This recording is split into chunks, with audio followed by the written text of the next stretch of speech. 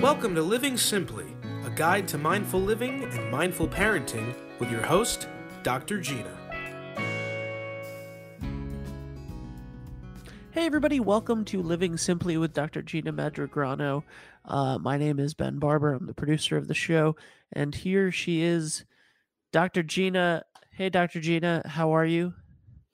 I'm doing well, Ben, and how are you today? I'm good. It's Memorial Day here in America, the United States, and so it's I thought I was going to have more of a day off, and then I realized that I didn't do that, and I had a whole bunch of commitments. But it's been good. How's your day going in Canada? It's not a holiday there, right? No, it was a holiday last Monday. Okay. So today was the work day for most people. And, What holiday was last Monday? Victoria, which is an old queen, Queen Victoria's birthday. Very nice. So today we are talking about self-esteem. Yeah. So this is a topic that you have wanted to talk about for a while. We thought we actually had done a podcast on it back in February, but it turns out we never recorded it. Mm-hmm. So we thought that we would talk about it today. Can you give us a little overview? And also, because this is a live show, and if you're listening to this later on the podcast or Insight Timer, I highly encourage you to follow Dr. Gina on Facebook or YouTube, and you can watch these shows live Mondays at 6 p.m. Eastern Standard Time. So if you have a question about self-esteem or anything else regarding that, please leave it in the comments, and Gina will try to answer that. So Gina, can you give us a little bit of an overview of self-esteem? Yeah, self-esteem is near and dear to me because over the years, I've noticed working with my clients that it's at the core of everything. People with healthy self-esteems are happier, are more successful, their lives run smoothly, they make better choices. So self-esteem impacts all areas of our lives, whether it's business, personal, love, parenting. So I like to work with clients on self-esteem because it has such a huge impact in all these spheres. Absolutely. And how has self-esteem what issues or triumphs over issues that you've resolved have you had to deal with self-esteem in your own right? With myself or in my practice? First in yourself, and then we'll talk about your practice. So as a person, as I worked on my own self-esteem, it's allowed me to be better at setting boundaries, making better career choices, basically the environments I would work in, what I'm willing to accept, not accept. It's helped me in business, not be so scared of setting boundaries even with clients. In my parenting, I think it's made me a better mom. And if I have good self-esteem, as a result, my daughter will have better self-esteem because it starts with us. It's changed my mindset, so not feel victimized by things or circumstances. So it's allowed me to empower myself. So it's had multiple positive impacts on my life personally.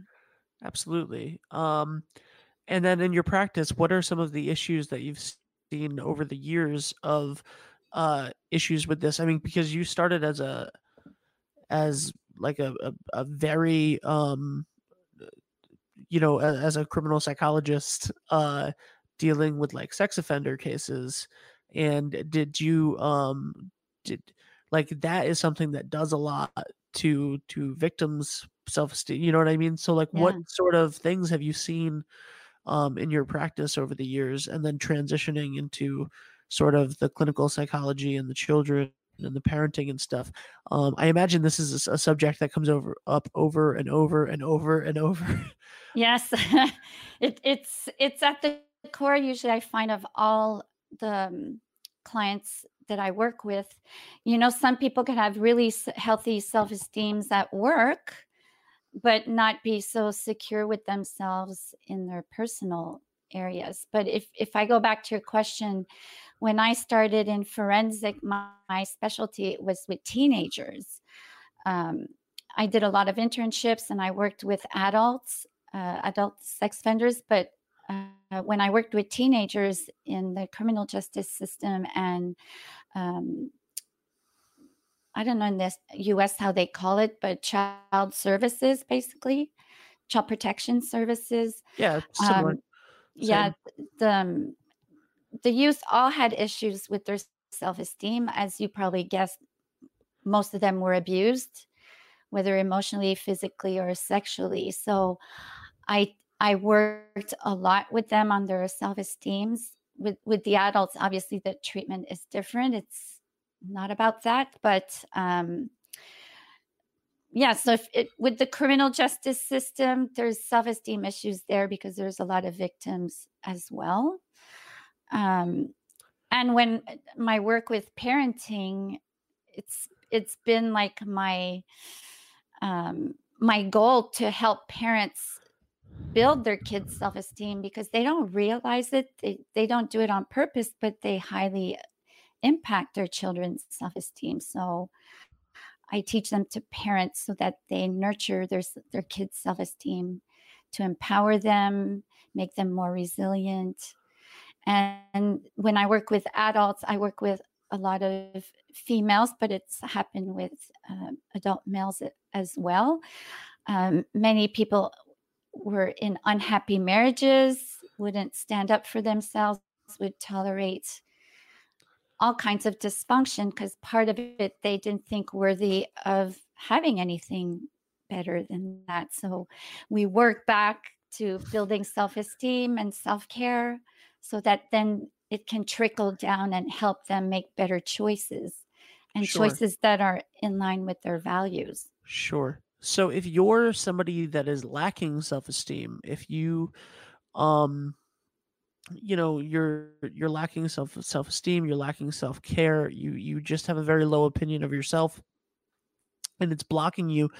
I mean, first of all, I would imagine that that's sort of a self-fulfilling prophecy. I mean, if you have low self-esteem, you probably believe that you'll always have low self-esteem and so on and so forth, and it becomes a perpetual motion of not having it. So how do you raise your self-esteem? Like, I guess that's the big question. When you're not feeling it, what are the things that you can do to sort of raise your value in your own eyes? What sort of self-work can you do to get there? So the way when I work on it, it's a bit of a process. So I try to gauge where the person's at, and where we tend to start is their internal language, basically how they talk to themselves. I look at their mindset, their perception. So, if they have a victim mentality, meaning if they're always feeling they're a victim of their circumstances or people. So I get a baseline measure of how they perceive the world and how they feel empowered or not, how judgmental they are with themselves and others. If they tend to look for other people's opinion before they make choices, if they're authentic or not, if they worry what people think about them. So I work a lot on their perceptions of themselves and the world and others. And alongside that, I help them develop the ability to notice their thinking. So a lot of mindfulness work, because you can't change what you can't acknowledge or perceive.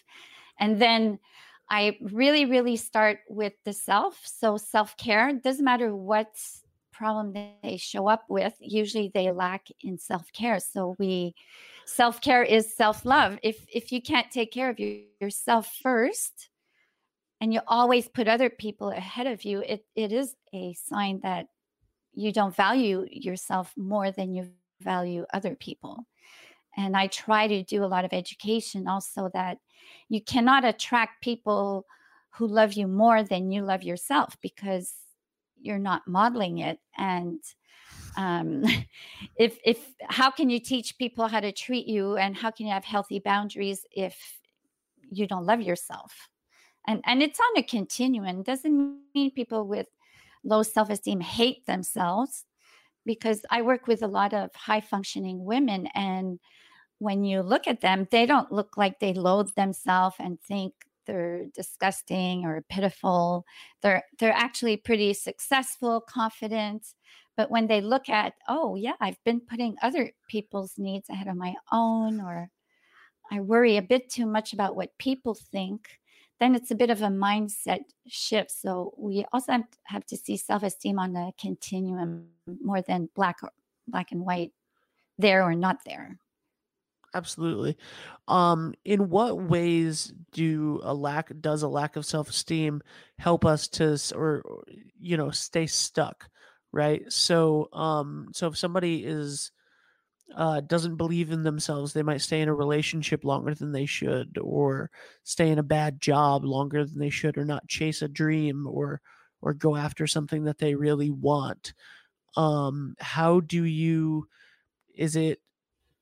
Can you do those things simultaneously while building your self-esteem, or do you have to work on your self-esteem to sort of build up some momentum to get into what you want to do or what you want to get out of? What Yeah. would be your suggestions for that? Well, actually, what's great is it pretty experiential, meaning you build your self-esteem as you go through the challenges. So if you're in an unhealthy relationship and we're working on setting healthy boundaries and expressing your needs and having your needs met, and start taking good care of yourself, learning to say no more than yes. Well, just that in and of itself, the result of it is very reinforcing and slowly but surely builds a person's self-esteem, but also builds the courage to put into action what we're talking about during our sessions versus it just being an intellectual discussion. So, from the first day we meet or the first day we start intervening, coaching, or therapy, it's like, okay, let's get on this. We can start today. And we look at strategy. So we don't have to wait 2 years, 6 months. We can start right away. Absolutely. And you get momentum, and it can be quite addictive when you start loving yourself and go, oh, this feels pretty good.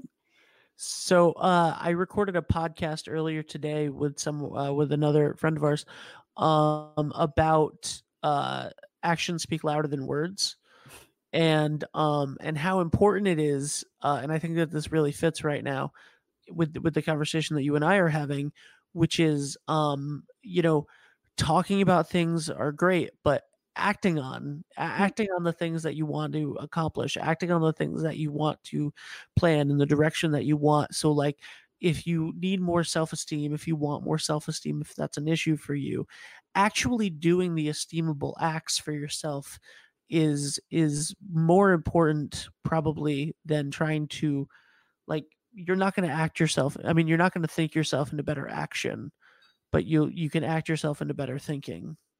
Yeah, because it tends to be a trap where I often see with clients, they'll read all the books, listen to all the podcasts I recommend. So it gives them the impression they're working on their stuff, but they're not putting action behind their knowledge. So they're gaining this tons of great knowledge. They could actually teach it, but they'll acquire self-esteem by doing what they learn, not just intellectually learning about it and talking about it. It won't go very far. Right. Absolutely. How about people that compartmentalize their self-esteem? And let me explain that. Okay. Yeah. So I feel like people have self-esteem in one area. I do this well. I know what this is. I got this. Relationships, I have no idea. Or maybe I know my stuff with this, but technology, I have no, you know what I mean? So I feel like it's not a blanket statement. Having low self-esteem is not a blanket statement. Maybe you're a career professional who's doing wonderfully, but you have absolutely no self-esteem when it comes to your personal life, your dating life. Yeah. So how do you deal with compartmentalized self-esteem? Well, I hope that's a good question, by the way. Yeah, it is actually. It's not necessarily Actually, actually, it is a good question. Actually, I have control to hang up on this stream, by the way. I think it's basically what triggers us, right? So if we're very confident professionally, we're confident in our skills, we can't be shaken. But in, let's say, our friendships or love relationships, it triggers our core attachment wounds. So we'll be triggered.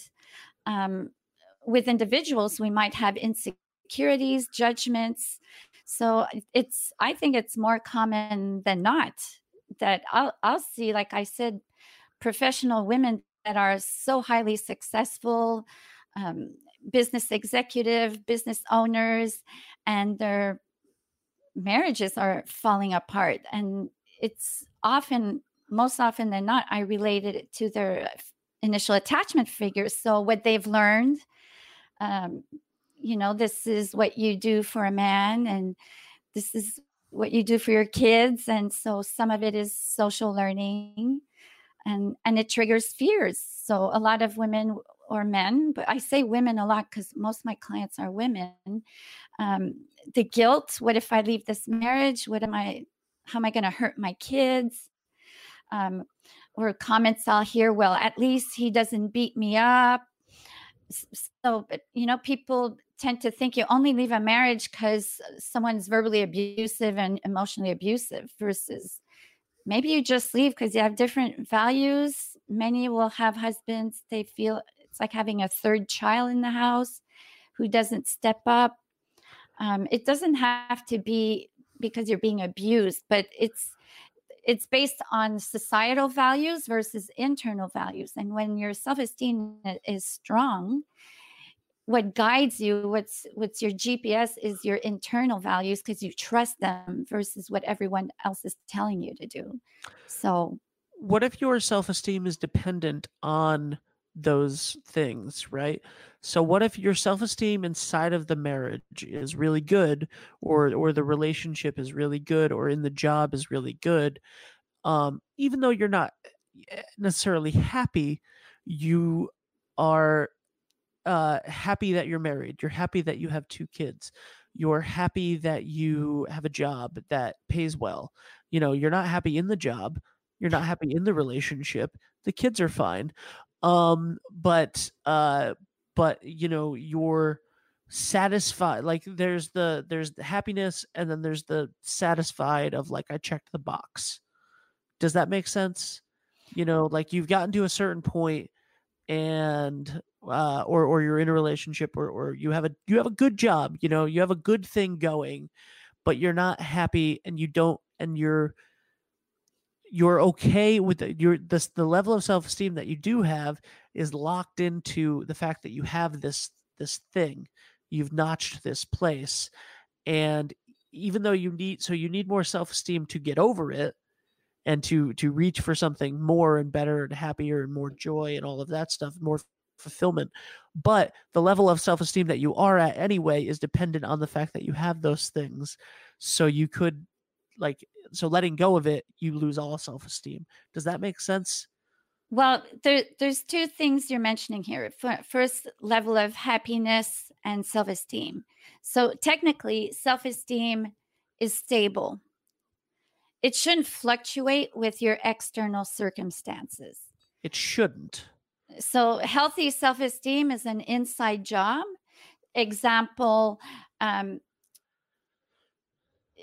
let's say I'm very good at my job. I like my job. I'm confident, and something happens. I lose my job. If I have healthy self-esteem, yes, I'll be sad, stressed, upset, but it shouldn't be about me being a bad person. So healthy self-esteem is an inside job, shouldn't be determined by external factors. Meaning you can have healthy self-esteem and be a homeless person, poor, no money, living off the streets. If it's determined by external factors, then it won't be stable. Right. And so when we work, it's about the internal job, trying to get to the core of who you are. So not the ego, but you at the core are unique, perfect the way you are. It doesn't mean you don't have bad behaviors, but at the core, even if you have bad habits, you work on these habits, doesn't diminish your worth and your value. So it's basically developing unconditional love for yourself. So unconditional on circumstances. And when you can develop unconditional love for yourself, you can then have the same compassion for other people and your children, which we see a lot with kids. You know, I'll see highly successful parents whose kid wants to be a hairdresser, a dancer, a painter, and you're like, are you sure? And then the parents' self-esteem is impacted by what their kids do, externals. So it ideally you don't want to be impacted by externals, your self-esteem, but it will impact your happiness. You know, like right now, people lose their jobs, people are sick. You Yeah. can have super healthy self-esteem, yet be stressed and unhappy. Yeah. I was just gonna say, you know, the whole pandemic of it all. Right now, you know, a lot of people are losing the things that business owners, you know, such as yourself, like, you know, things that are happening that are out of your control that really take a hit on your self-worth. You know, I'm not able to be as strong as I thought that I was, or as independent as I thought that I was, or, you know, that I was 2 months ago, and I can't do these things for myself and for my family that I was able to, and they're not. And that, I guess, involves you know, anything where something changes, something dramatically changes your circumstances, and it affects your self-worth because you become dependent on something else and not able to be as independent as you were. I mean, you've talked about many times about when your daughter got sick, you know. Um, what kind of a toll does that take on your self-worth, and does that have an effect on your self-esteem when all of a sudden you can't, you know, you try your best but you can't protect what you wanted to protect? You know what I mean? You're not in control. Yeah. Well, like I was saying before, if it impacts your self-esteem, then your self-esteem, like I say self-esteem, self-worth are synonyms. Okay.